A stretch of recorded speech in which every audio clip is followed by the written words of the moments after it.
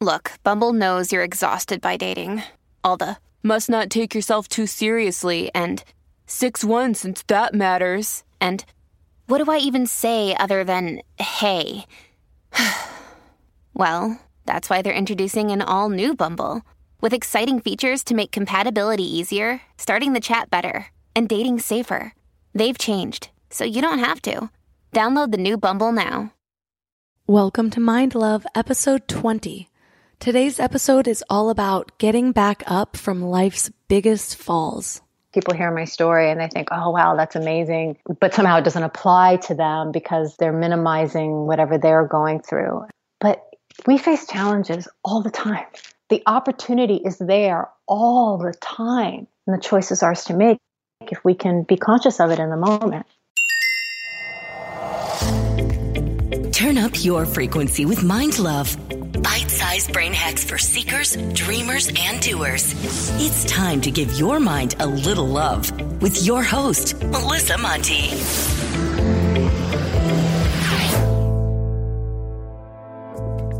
Hi friends, I hope you all had an amazing Easter.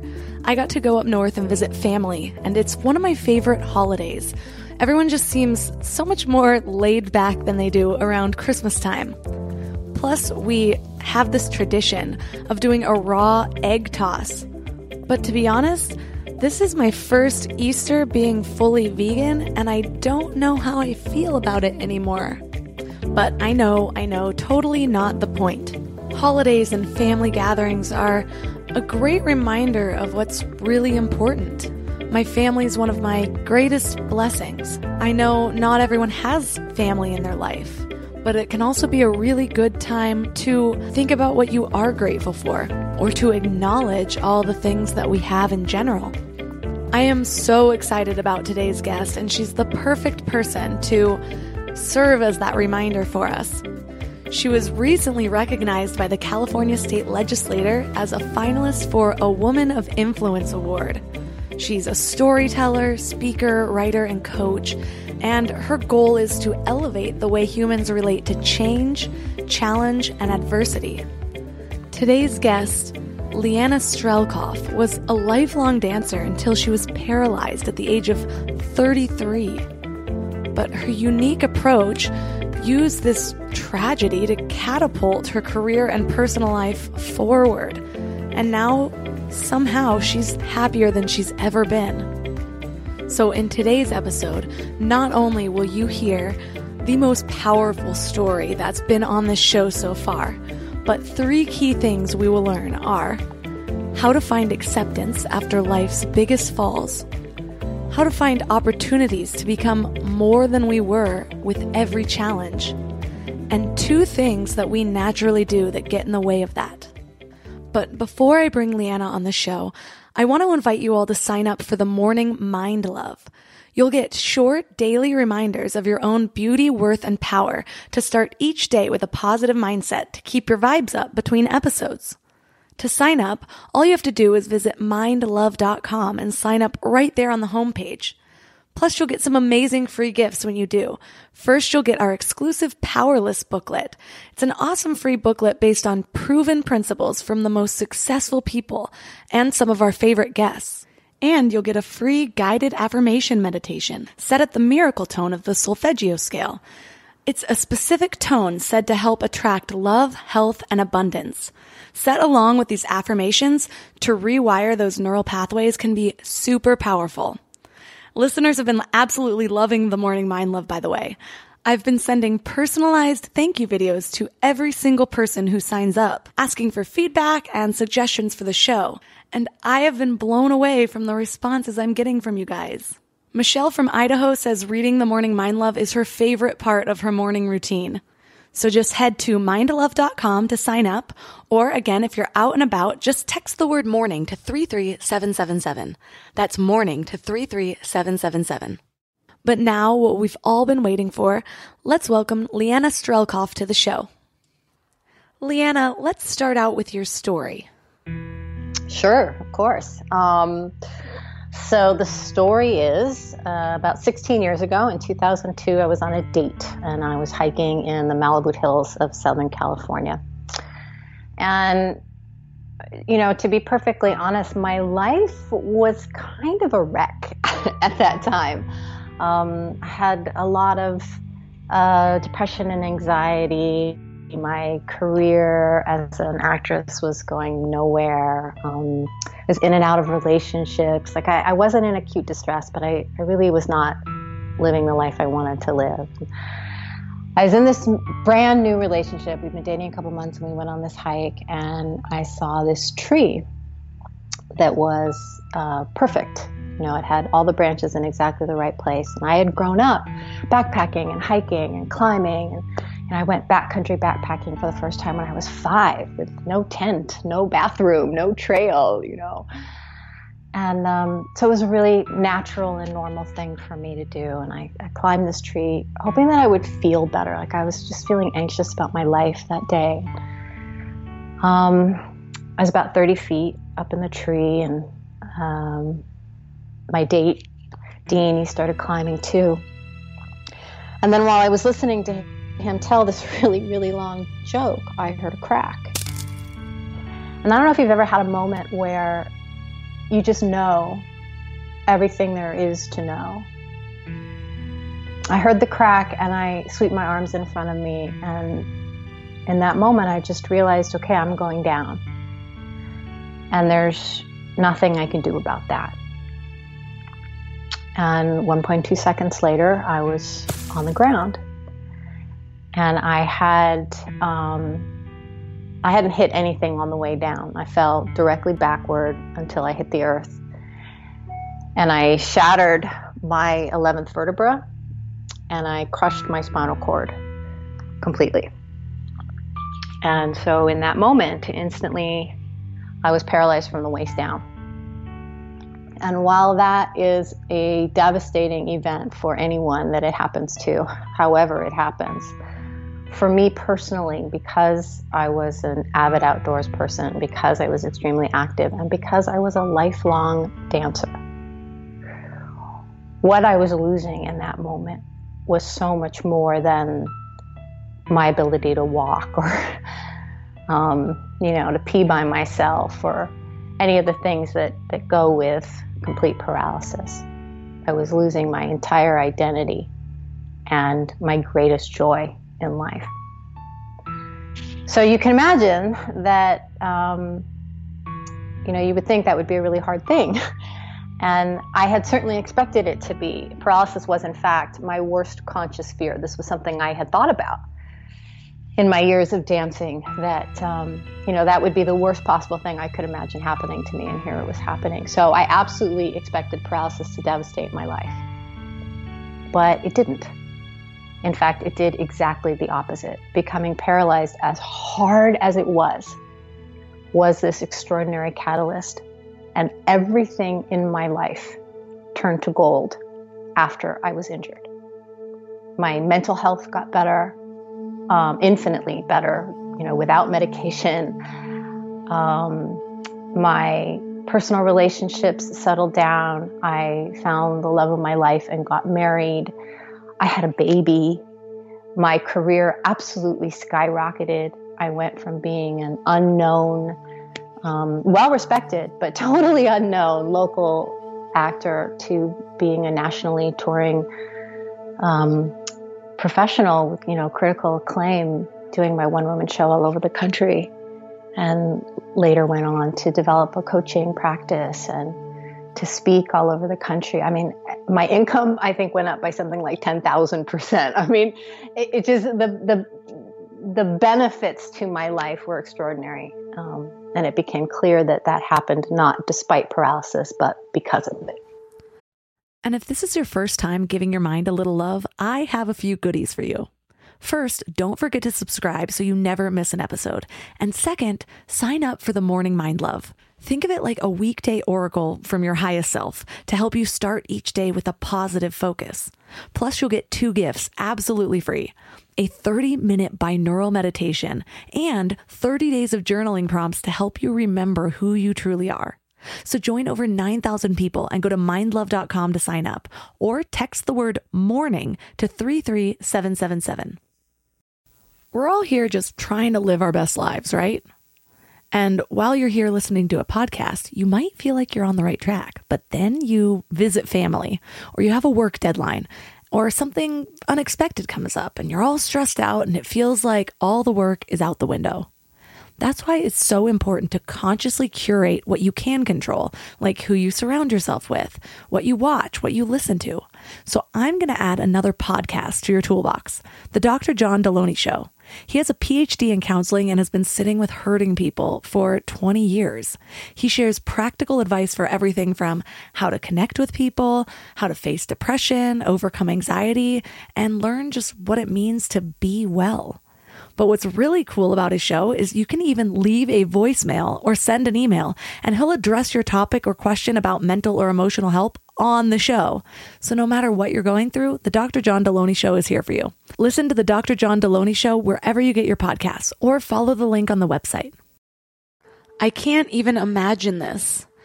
As a yogi and a generally active person, what would happen to me if I lost the ability to move my body in the ways that I love doing every day? Being happy after something like that, let alone happier, is just hard to fathom. Take us through your journey of acceptance. How long did it take you to go from feeling like this would devastate your life to realizing something bigger was happening? Yeah, I'm so glad that you asked me that, because this is really, it makes me weep. This is my favorite part of my own story. So, I said that I was really anxious that day, and I had been in a car accident about a week before I fell.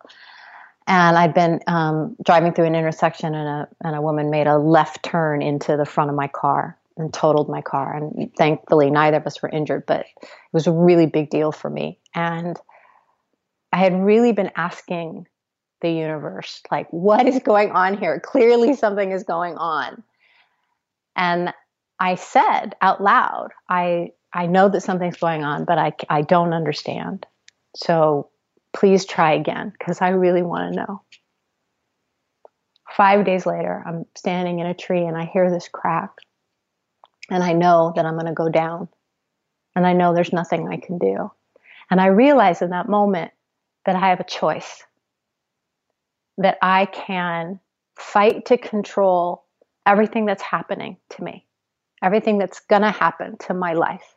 Like I have done my entire life up to that point. Or I can let go. I can let this happen. And the fact is, it's very, very easy to surrender when you know there's nothing you can do. It's hard to surrender when we think we have maybe some influence over something. But I knew that absolutely nothing was going to keep me from hitting the ground. And so I took that opportunity and I just sort of relaxed into the experience of falling. And Melissa, it was pure bliss. The entire world dropped into slow motion. I hung in the air. Like I never had a sense I was getting closer to the ground because I was falling backwards. So I didn't see it coming toward me. I never felt like I felt like I was hanging in the air in this suspended bliss. I had time to notice how peaceful I felt. I had time to notice that I'd never felt that way in my whole life. I had time to notice that TV and movies got it right, that we really do drop into slow motion in these kinds of circumstances. I had time to look at my own body and notice the shape of it, like the shape of my arms. I had time to notice the branches, the leaves, everything. And when the ground hit me, which is what it felt like, I didn't lose that sense. I wasn't knocked out. It didn't knock the wind out of me. It hurt. There was a lot of pain. I couldn't breathe. What had happened is one rib in the back had snapped in a really horrible way and ripped a huge hole in my right lung. So my right lung was collapsed and I couldn't get enough air in, and it was exceedingly painful to try to breathe. Like I was breathing in these puny little breaths. So it's not that it wasn't a hard experience. But I wasn't panicked. And I felt this incredible calm. And when my boyfriend had to leave me to meet the paramedics at the trailhead to bring them in because we were off trail, I heard a voice inside my head that said, everything you need to know is happening right now. And of course, I immediately started scanning, like, what is happening right now? And the three things that were clear to me in that moment were surrender, presence, and faith. And so right from the beginning, literally before I hit the ground, I knew that something miraculous was happening. And I didn't know what it was, and I didn't know where it was going, and I didn't know what I would discover along the way. But right from the beginning, I knew that something different was happening. Now, that's not to say that there weren't moments later. I spent 2 months in a rehab hospital, and those were some of the worst and hardest days of my life, even worse nights of my life. But even during that time, I just had this sense like something special is happening here. And so I guess in a way, I accepted it almost before it happened. And that's something I never would have expected from myself. Immediately following your fall, I'm sure there was a lot of chaos with going to the hospital and meeting paramedics or an ambulance, and all of this happening within a new relationship. Whatever happened to your date, Dean? How did he handle it all? So many people ask, what happened to Dean? Yeah, there was tremendous chaos, not only that day and over the next few weeks, but just adjusting and all the things you have to learn when you're paralyzed to compensate for what you've lost, just physically, just on the most basic physical level. How do I get dressed? How do I pee and poop? And, all those things are affected. So it's such a huge deal. And then there's the whole emotional side of it and the psychic injury of it. And it's very, very complex for sure. And here I have this guy in my life, which thankfully I had been friends with him for a couple of years. So it wasn't like we didn't know each other at all. But we'd only been dating for a few months. And here he is, the sole witness. And, the truth is this experience happened to both of us. His experience of it was radically different. For him, it took 1.2 seconds and it was nothing but nightmare. But he's the only person that was there. He's the only person that holds that with me. And that was really special to me. So in the beginning, we were super, super close. I did my rehab in Colorado, even though I was injured in California. And so he came out to Colorado. He stayed with me for several days. He came out again when I was ready to fly home. He flew home with me. We continued to date when I got home. And the whole time, we're still getting to know each other and we're still doing all that sort of new dating stuff, only we have this major complication in our life now. And every time he would talk about the future, every time he would be brave enough to kind of float these questions, these ideas, like, if we wanted to stay together and, are you interested in getting married someday? Those kinds of things. I would say things like, my life expectancy went down by 10 years the minute I hit the ground. And he'd be like, yeah, I know. I got that. And then the next time he brought it up, I'd say, my chances of getting bladder cancer are now so much higher because I'm a daily catheter user. And my feeling about it, a lot of people have asked me, weren't you afraid that he would leave you? And I was so much more afraid that he would stay for the wrong reasons, that he would stay out of guilt or obligation or some warped sense of responsibility, and that, eventually he'd become really resentful and he'd screw up both our lives. And so I was desperate to make sure that he understood exactly what he was getting into. And one day after I had done this at least 3 or 4 times, he finally said to me, Leanna, you got to stop. I really get what we're dealing with here. And I took that to mean you have to let us dream. And on the 3rd year anniversary of the fall, Dean asked me to marry him. And on December 31st, 2006, we got married. And we just celebrated our, 11th wedding anniversary. So we are very much still together. and we have together a beautiful baby boy. In 2007, I gave birth to our son.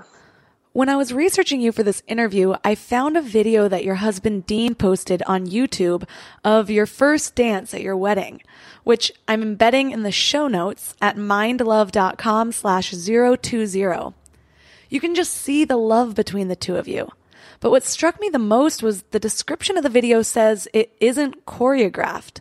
Instead, you two worked with a choreographer to create a movement vocabulary where you two play off of each other's movements. What was that like for you? Yeah, so I have this extremely extensive dance background. Dean himself has had a lot of dance training and movement training. His mom was a ballet teacher, so he had to take ballet as a kid. And when it came time, when I knew we were getting married, when we had gotten engaged and we're starting to plan this wedding, one of the big heartbreaks for me about being paralyzed for that event in my life was the first dance. Because I've been choreographing that dance my whole life. Like, you hear stories about other little girls who are dreaming about their wedding dress or the cake that they're going to have at their wedding. For me, it was the dance. It was the first dance. And I couldn't do that movement anymore. But the first dance was still so incredibly important to me. Dance and movement, this is not just my great love in life. This is the primal, purest, most essential form of my personal expression. So the idea that we would somehow not have a first dance, that was just inconceivable. So I had the great privilege of working with a professional dance company called Axis Dance in Oakland, California, who's a mixed ability dance company. Able-bodied dancers and dancers with various physical disabilities. And I had done a couple of workshops with them, 2 summers in a row, 2 intensives. And so I reached out there to one of the dancers and choreographers there and said, will you just work with us? Will you help us develop a vocabulary? And I thought that we were going to choreograph it, sort of top to bottom. And that didn't end up happening. But we did sort of learn this way of being with each other in a dance context. And I already knew the song that I wanted.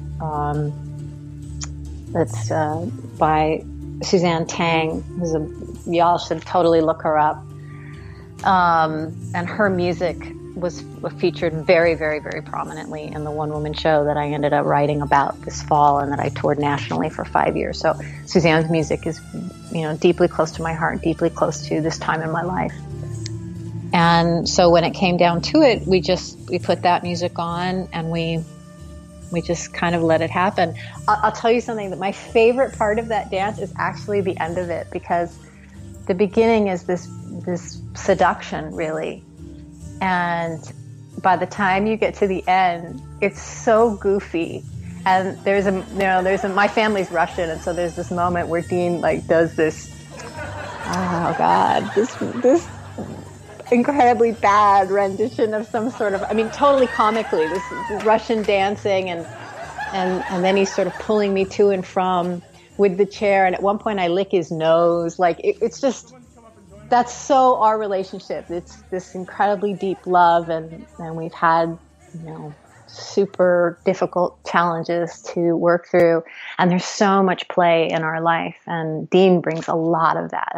That's his superpower, and so the dance brought all of that together. It was an incredible moment for us. And I think actually for our audience too. We had 100 people at our wedding. And I think for the people watching, somehow that dance was an embodiment of hope, that you can go through something so devastating and you can find in it such glory, such beauty, such grace, such love, such treasures. And that really has become my life's work since I was injured. This feels so symbolic of your entire story. You have these expectations, this perfectly choreographed life. And then you find out that the best way to do this dance is by building a vocabulary of trust and just going with the flow. But even with acceptance, it has to be so hard. What's the hardest part of paralysis? I think the hardest part is the grief. It's the sort of soul-shattering grief for what you've lost.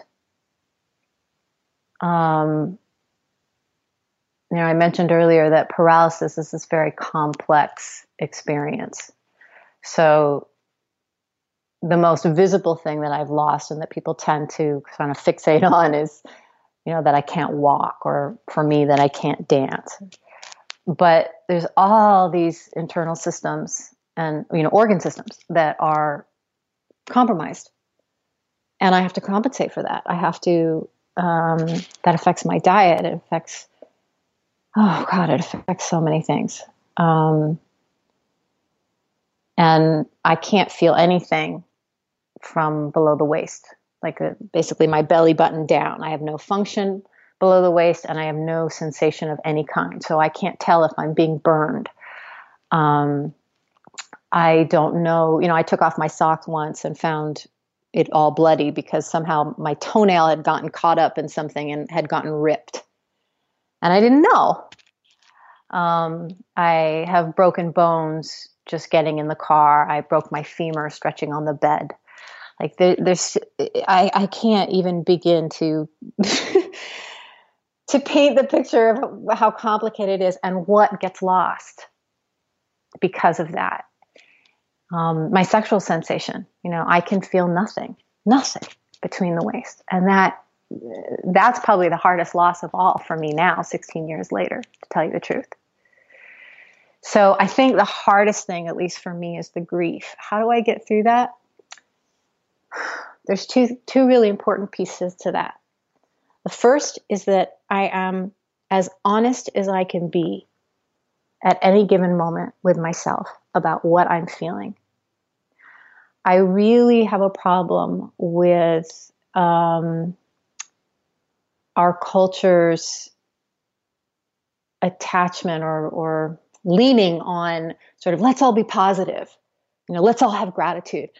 Positivity and gratitude are awesome. Don't get me wrong. But there's a point at which we make a big mistake there, which is that we stop telling ourselves the truth about what's happening.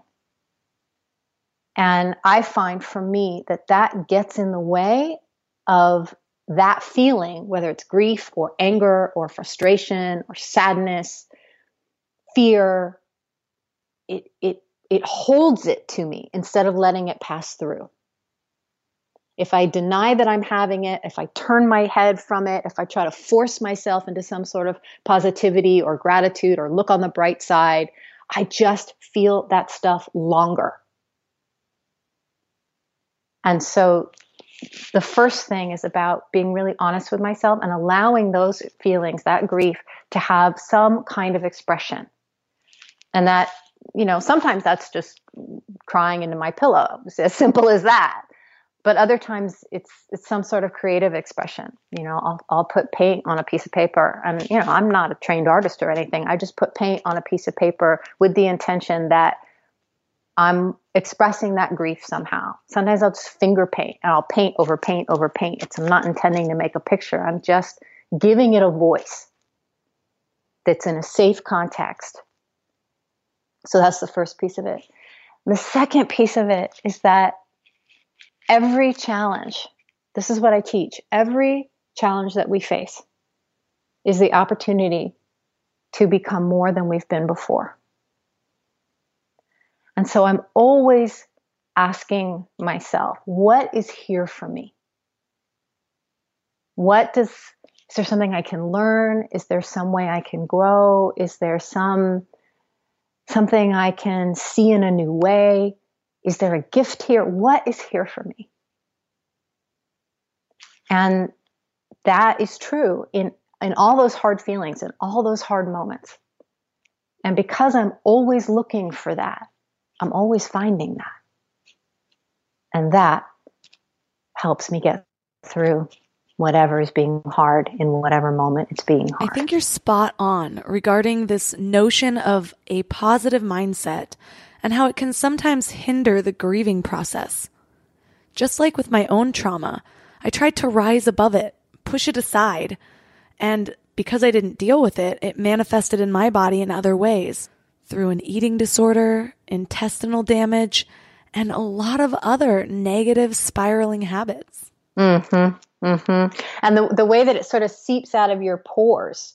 You know, I had a client years ago who I'm still really close to, and she had a very similar experience to what you just described. She was this uber positive person, always trying to be a good person, cheerful, lift everybody up kind of thing. And one day in her early 30s, she broke out in spots, like her whole body in this mysterious rash. And she was itching and everybody was like, they couldn't diagnose it. It wasn't anything that it's supposed to be. And she couldn't figure out what was going on. And she went to see all these specialists and alternative specialists. And finally, it started to become clear that she had all this rage. She had all this anger that she had just never, ever, ever allowed herself to have, to feel, to express in a safe way. And it was literally oozing out of her skin. And it wasn't until she found a way to have that expression that the spots went away. Hold that thought. The Mind Love podcast is supported by CastBox, the fastest growing, highest rated podcast app on iOS and Android. CastBox has over 50 million free episodes that more than 13 million users download and listen to wherever, whenever. CastBox has also pioneered a brand new way to search. All you have to do is enter a keyword or phrase, and CastBox will search all show titles and transcripts of every single episode to deliver exactly what you're looking for. So head over to your app store, download CastBox, and try it for yourself today. I think a lot of us have lost that connection with our bodies and the ability to listen to what it's trying to tell us. I've always thought of myself as a seeker, but I have to remind myself that the answer isn't out there, it's within me. We're each so powerful, and we hold all of the answers within ourselves. We just have to be with ourselves long enough to find those answers. And to be fair, that being with ourselves, man, it's uncomfortable. That's why we don't do it. Those feelings, they're uncomfortable. That being in the not knowing, it's really uncomfortable. That's why getting support, finding the right support for you is so important, because there's a reason that we're not doing that. And it's not just because we don't think of it or because we're distracted by other things. It doesn't feel good to go there when you're not in the habit of going there. And it feels scary, and you feel like you're never going to come out again, or that it's going to overwhelm you. My mom is a concentration camp survivor. And I've watched my whole life how she sort of avoids the things that really upset her, the things in current day that really upset her. And I know that it's because she has this sort of fear that if she opens the floodgates, that she'll get swept under by all these feelings. And I think that there's probably in her case some truth to that, because she's probably been, for survival sake, stuffing a lot of those feelings for a long time. And so we might need to open it slowly, and we might need help to do that. But it's so important. It's so, so important. My mom is actually a major catalyst in the work that I do today, because about 2 years after I was injured, and here my life is absolutely turning to gold. I'm touring all over the country, and I'm so happy. And I'm having dinner with my mom one night, and I say to her, isn't it amazing that something so horrible and devastating can happen, and such glorious life can come out of it? And she looked at me and she said, it is amazing. But how is that happening? And I felt like, the whole weight of her history and being born a refugee and all the wars that she's been through and concentration camp and refugee camp for 5 years and tuberculosis and, all her drama, the weight of all of that, like, how do I turn that into goodness? How do I use that? How are you doing this? And I thought, wow, that's really the question, isn't it? And I thought, I can answer that question. I have the skills to do that. I happen to have a master's degree in human development. I had that before I fell. It's like, I can do this. And so I sat down and I looked at, what are there attitudes that I have? Are there actions that I take, habits that I have, perspectives? Like, how is this happening to me? This shouldn't be happening. I should be devastated. I shouldn't be able to pick my head up off the pillow. My life should be over. Why isn't it? And I started to deconstruct what was going on inside me and around me and the choices that I was making. And I created from that a whole philosophy, a whole way of life called the Shiro's Way. Because what I realized is that every challenge we face, it doesn't have to be catastrophic. It certainly doesn't have to be paralysis. I've worked with women going through divorce, women who have lost children, and women who are in far less severe circumstances, who have left a job that was really important to them. It still hurt them, but they recognize that their life is not in danger. Their essence is not in danger. Every challenge holds this opportunity within it to become more than we were, brighter, bolder, braver. We just have to know how to harness that. It doesn't happen accidentally. And the things that we naturally do get in the way. What are the things that we naturally do? Boy, I could hear that question coming about 2 seconds before you said it. What are the natural things we do? Okay, so there's a couple.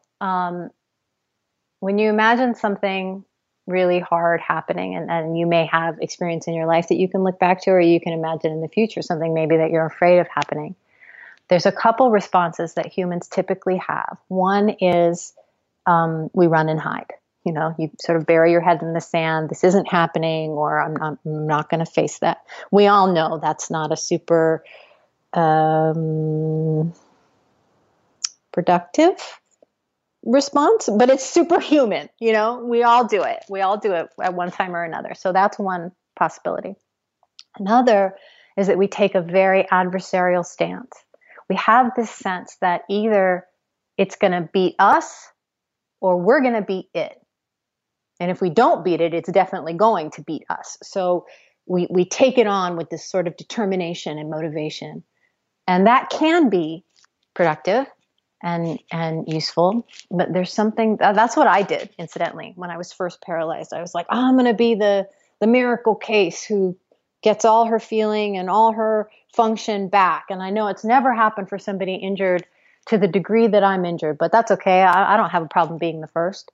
And I was going to take this on. And I'll tell you something, that practice nearly killed me. I got so sick in the hospital, and it became so evident that I had to have a more authentic relationship with what was happening to me. Like, I could not sustain, for as long as I was going to have to sustain it, that sort of like warrior stance, that adversarial stance. And so simply by necessity, I developed a different stance, which is that I entered into a dance with paralysis, which of course makes sense because that's what I know how to do.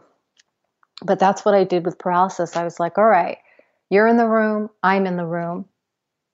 Who are you? What do you have for me? What are you bringing into this room?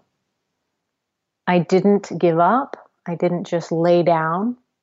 But I also didn't bring out my battle axe and try to take it down. I got curious instead.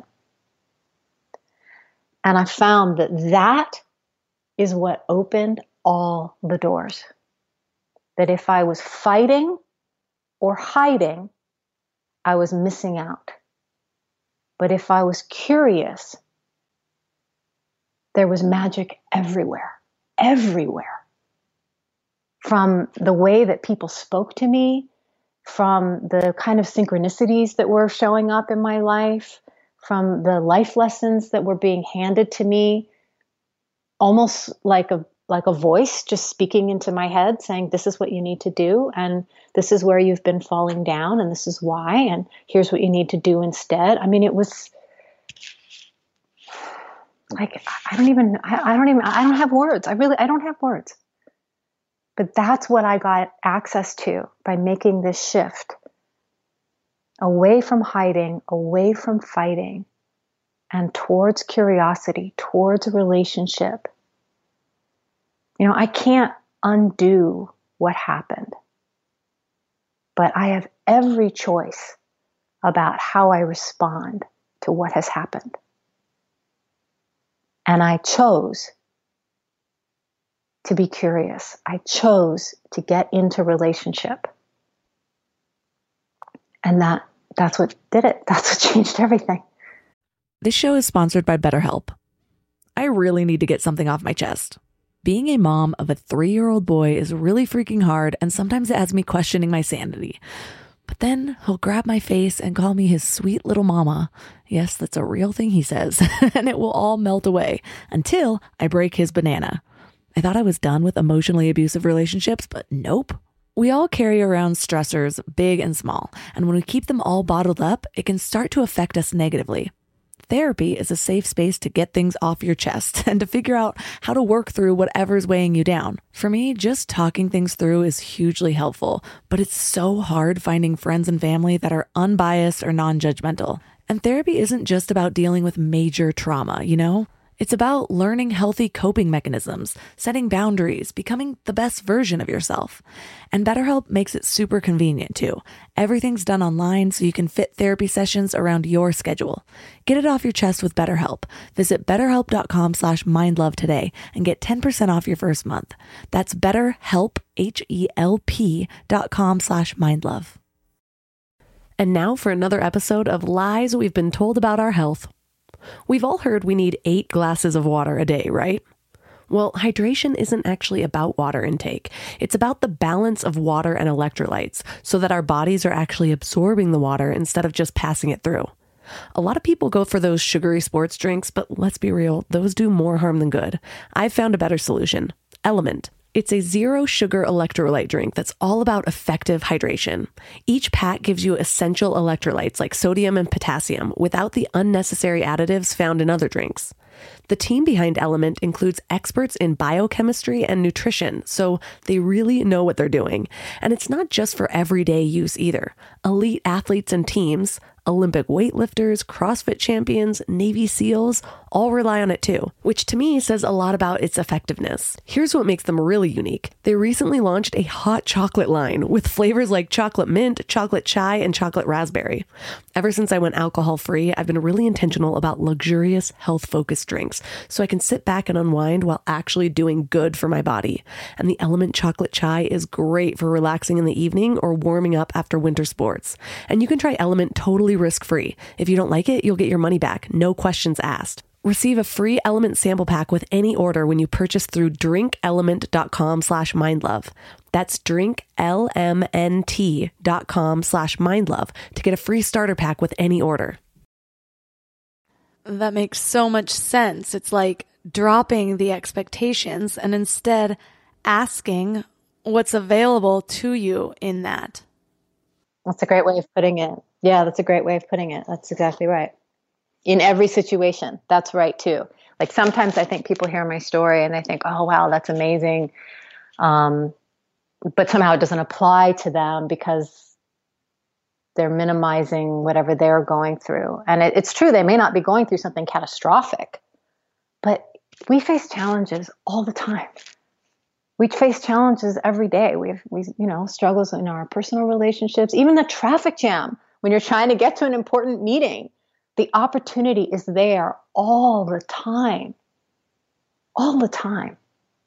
And the choice is ours to make if we can be conscious of it in the moment. I imagine that pregnancy and childbirth presented a whole new slew of challenges. What was that like for you? Yeah. Yeah, wow. It's funny. Paralysis did not rob me of my independence. I went to a very, very great specialty hospital for spinal cord injury called Craig Hospital in Colorado, and I came home virtually, utterly independent. However, pregnancy stole my independence completely. Um, I was laid out while I was pregnant, and we couldn't for the longest time figure out why. Of course, during the first trimester, everybody was saying, well, it's just the first trimester, it'll get better. But it wasn't getting any better. And I was so laid out that I didn't have the strength, the energy to get from the bed to the bathroom by myself. Like to transfer into my chair, wheel myself to the bathroom, transfer onto a toilet, do everything I have to do to pee, which is not simple, get back into my chair, get back to bed. Like there's no way I couldn't even do a third of that by myself. I would either feel like I was going to pass out or throw up, and I would break into a cold sweat, and my body just couldn't do it. And for months it was like this. And I saw every specialist under the sun, both traditional medicine and alternative medicine. I had a team of about 15 healthcare providers trying to figure out what was wrong with me and why this was happening. And nobody could find anything. Everything was perfect. And in fact, the baby's experience was textbook perfect. I used to joke that he had the book in there with him. He just he's like, oh, day 15. Okay, I'm supposed to grow this. And he did. It was perfect for him. So finally, after about 6 months of this, everybody came to a consensus, which was that my body simply couldn't sustain both me and the baby, that my body is highly compromised, and it just was too much. And so it did exactly what I would have wanted it to do. It picked the baby. And his experience was perfect, and I had to lay down. So the pregnancy part was really hard. At about 7.5 months, I happened to have gotten a writing fellowship at the Vermont Studio Center, which is the oldest artist residency, like artist resident colony in the country. And I couldn't turn it down. And so I had just gotten a service dog. Reba Girl had just come into my life, and I'm, the size of a walrus and still totally exhausted. But I was like, we're going to Vermont. So we went to Vermont for this residency, and I ended up falling out of my chair. And I shattered my ankle. So I had that to deal with. Well, and they wouldn't do surgery because, I was I was 40 some years old. How old was I? I was 41, I think. And I was 41. So I had high risk pregnancy just for that. I'm paraplegic. It's this constellation of dramas. And so nobody would touch it. They wouldn't do surgery. So I had this cast on my leg. It was a mess. Pregnancy was a mess. And then I went into labor and I didn't know. Which that was all really miraculous. It's a super long story, so I won't tell you the whole thing. But basically, I about a month before my son was before my son was due, I had a scare, which sent me to the ER, and everything was fine. But I discovered that I had been having false contractions basically my whole pregnancy. I just didn't recognize what I was feeling. I could feel it, but I didn't know what it was. I felt it in an unusual way and at a weird place on my body. And so I didn't know what was happening. But because I had gone to the hospital, I'd been strapped up to a monitor, I now knew. And 2 days later, I had a follow-up with my OBGYN, just regular follow-up. And I kept saying, gosh, I'm so glad they told me this is nothing, because it really, really feels like something is going on here. And I went to the doctor, and she strapped me to the monitor and looked at the tape and did her exam and asked me how long it had been since I'd eaten. And I said, 3:00 or something. And she said, great. So you and Dean head over to the hospital. I'll meet you there, and at 11, we'll have this baby. And we were like, what? So I was 2 centimeters dilated. I don't know how long I'd been in labor. I had already planned to have a C-section. You know that you actually can deliver vaginally when you are paralyzed, which I just think is astounding. You know, when there's no pain and you can't control the muscles, you can't fight what's happening, and the baby basically births itself. Wait, what? I know. Isn't that amazing? That's just not something I've ever thought to Google. Yeah, well, this is something I was very interested in before I got pregnant. So, but because my bones are quite weak, I have osteoporosis. It's because of the paralysis, and I've had all these fractures. And so I knew that I wasn't going to have a vaginal birth because I was concerned that if there were any complications, you know, all eyes would be on the baby. And that was entirely the right thing to do. But it meant that my bones were going to be at risk. Like nobody was going to be paying special attention to the positioning of my legs or my hip. And I could come out of delivery with a cracked pelvis or a busted hip, which would devastate my motherhood. So I was like, no way, we're not taking that chance. So I was already planning to have a C-section, but I was planning to have it a month early. But everything was stellar. It took about, 26 minutes or something. We were in and out of there. There were a whole team of pediatricians standing by because my son was technically early, and they took one look at him, got bored, and left because he was absolutely healthy and vibrant and vital. And that was that. I felt instantly, like literally the minute they took him out of my body, I was like, oh, I feel so much better now. And I thought, that's got to just be adrenaline.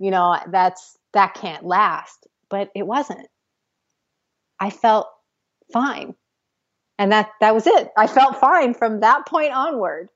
All the fatigue, all the exhaustion, all the can't sit up, gone, instantly gone. It was the weirdest thing.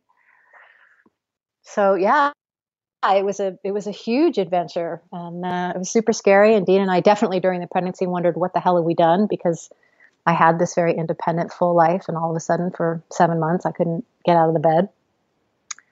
But it all turned out glorious, and my son is now a loud, extremely talkative, super smart, really great, funny 7-year-old first grader. And it's all been great. It's been really great. How have your life experiences affected the way that you raise your child? I think it has.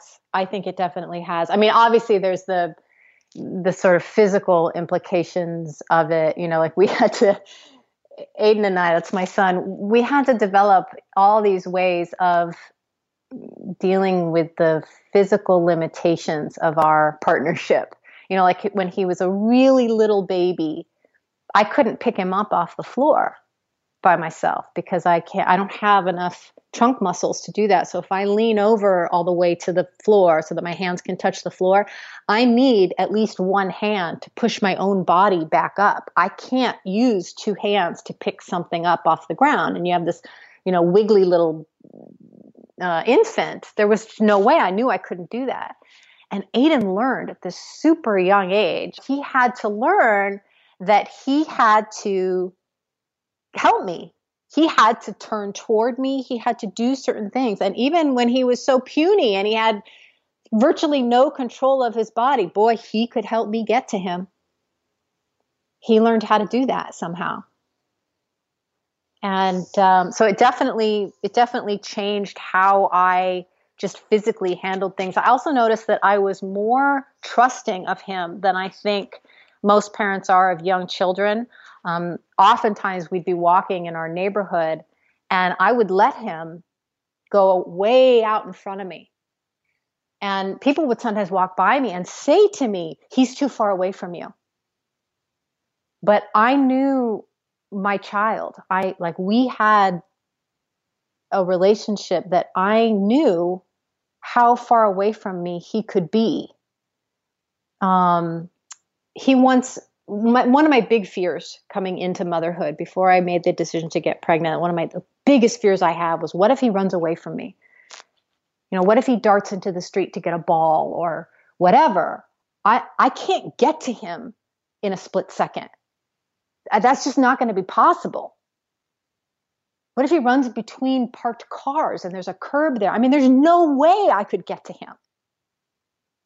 And I spoke with a woman who's now a great friend of mine, who's a quadriplegic, who has a daughter. And she said to me, your child will learn. Your child will learn what he or she can and can't do. And I remember one time when Aiden was about 2, he ran away from me.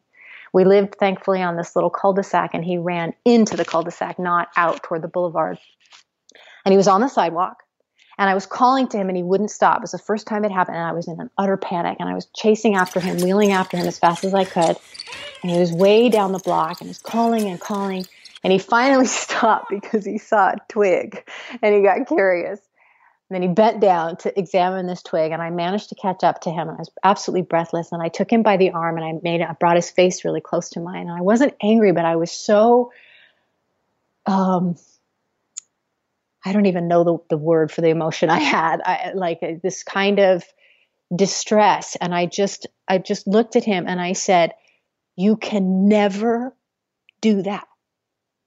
You can never run away from me, because if something happens to you, I can't get to you. I won't be able to help you. So you can never, ever, ever run away from me. And he looked at me and he said, okay, Mama. And he never did it again. His entire childhood, never once did he do it again. And so I was a very nervous person before I was paralyzed. I was a very it's so ironic, keep bad things from happening. That's why my life was going nowhere, because I couldn't let it.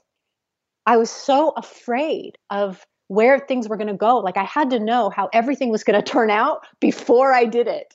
So of course I didn't do anything.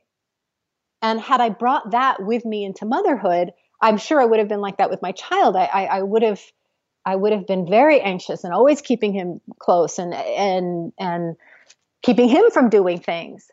And one, paralysis had changed my outlook entirely on how I live my life.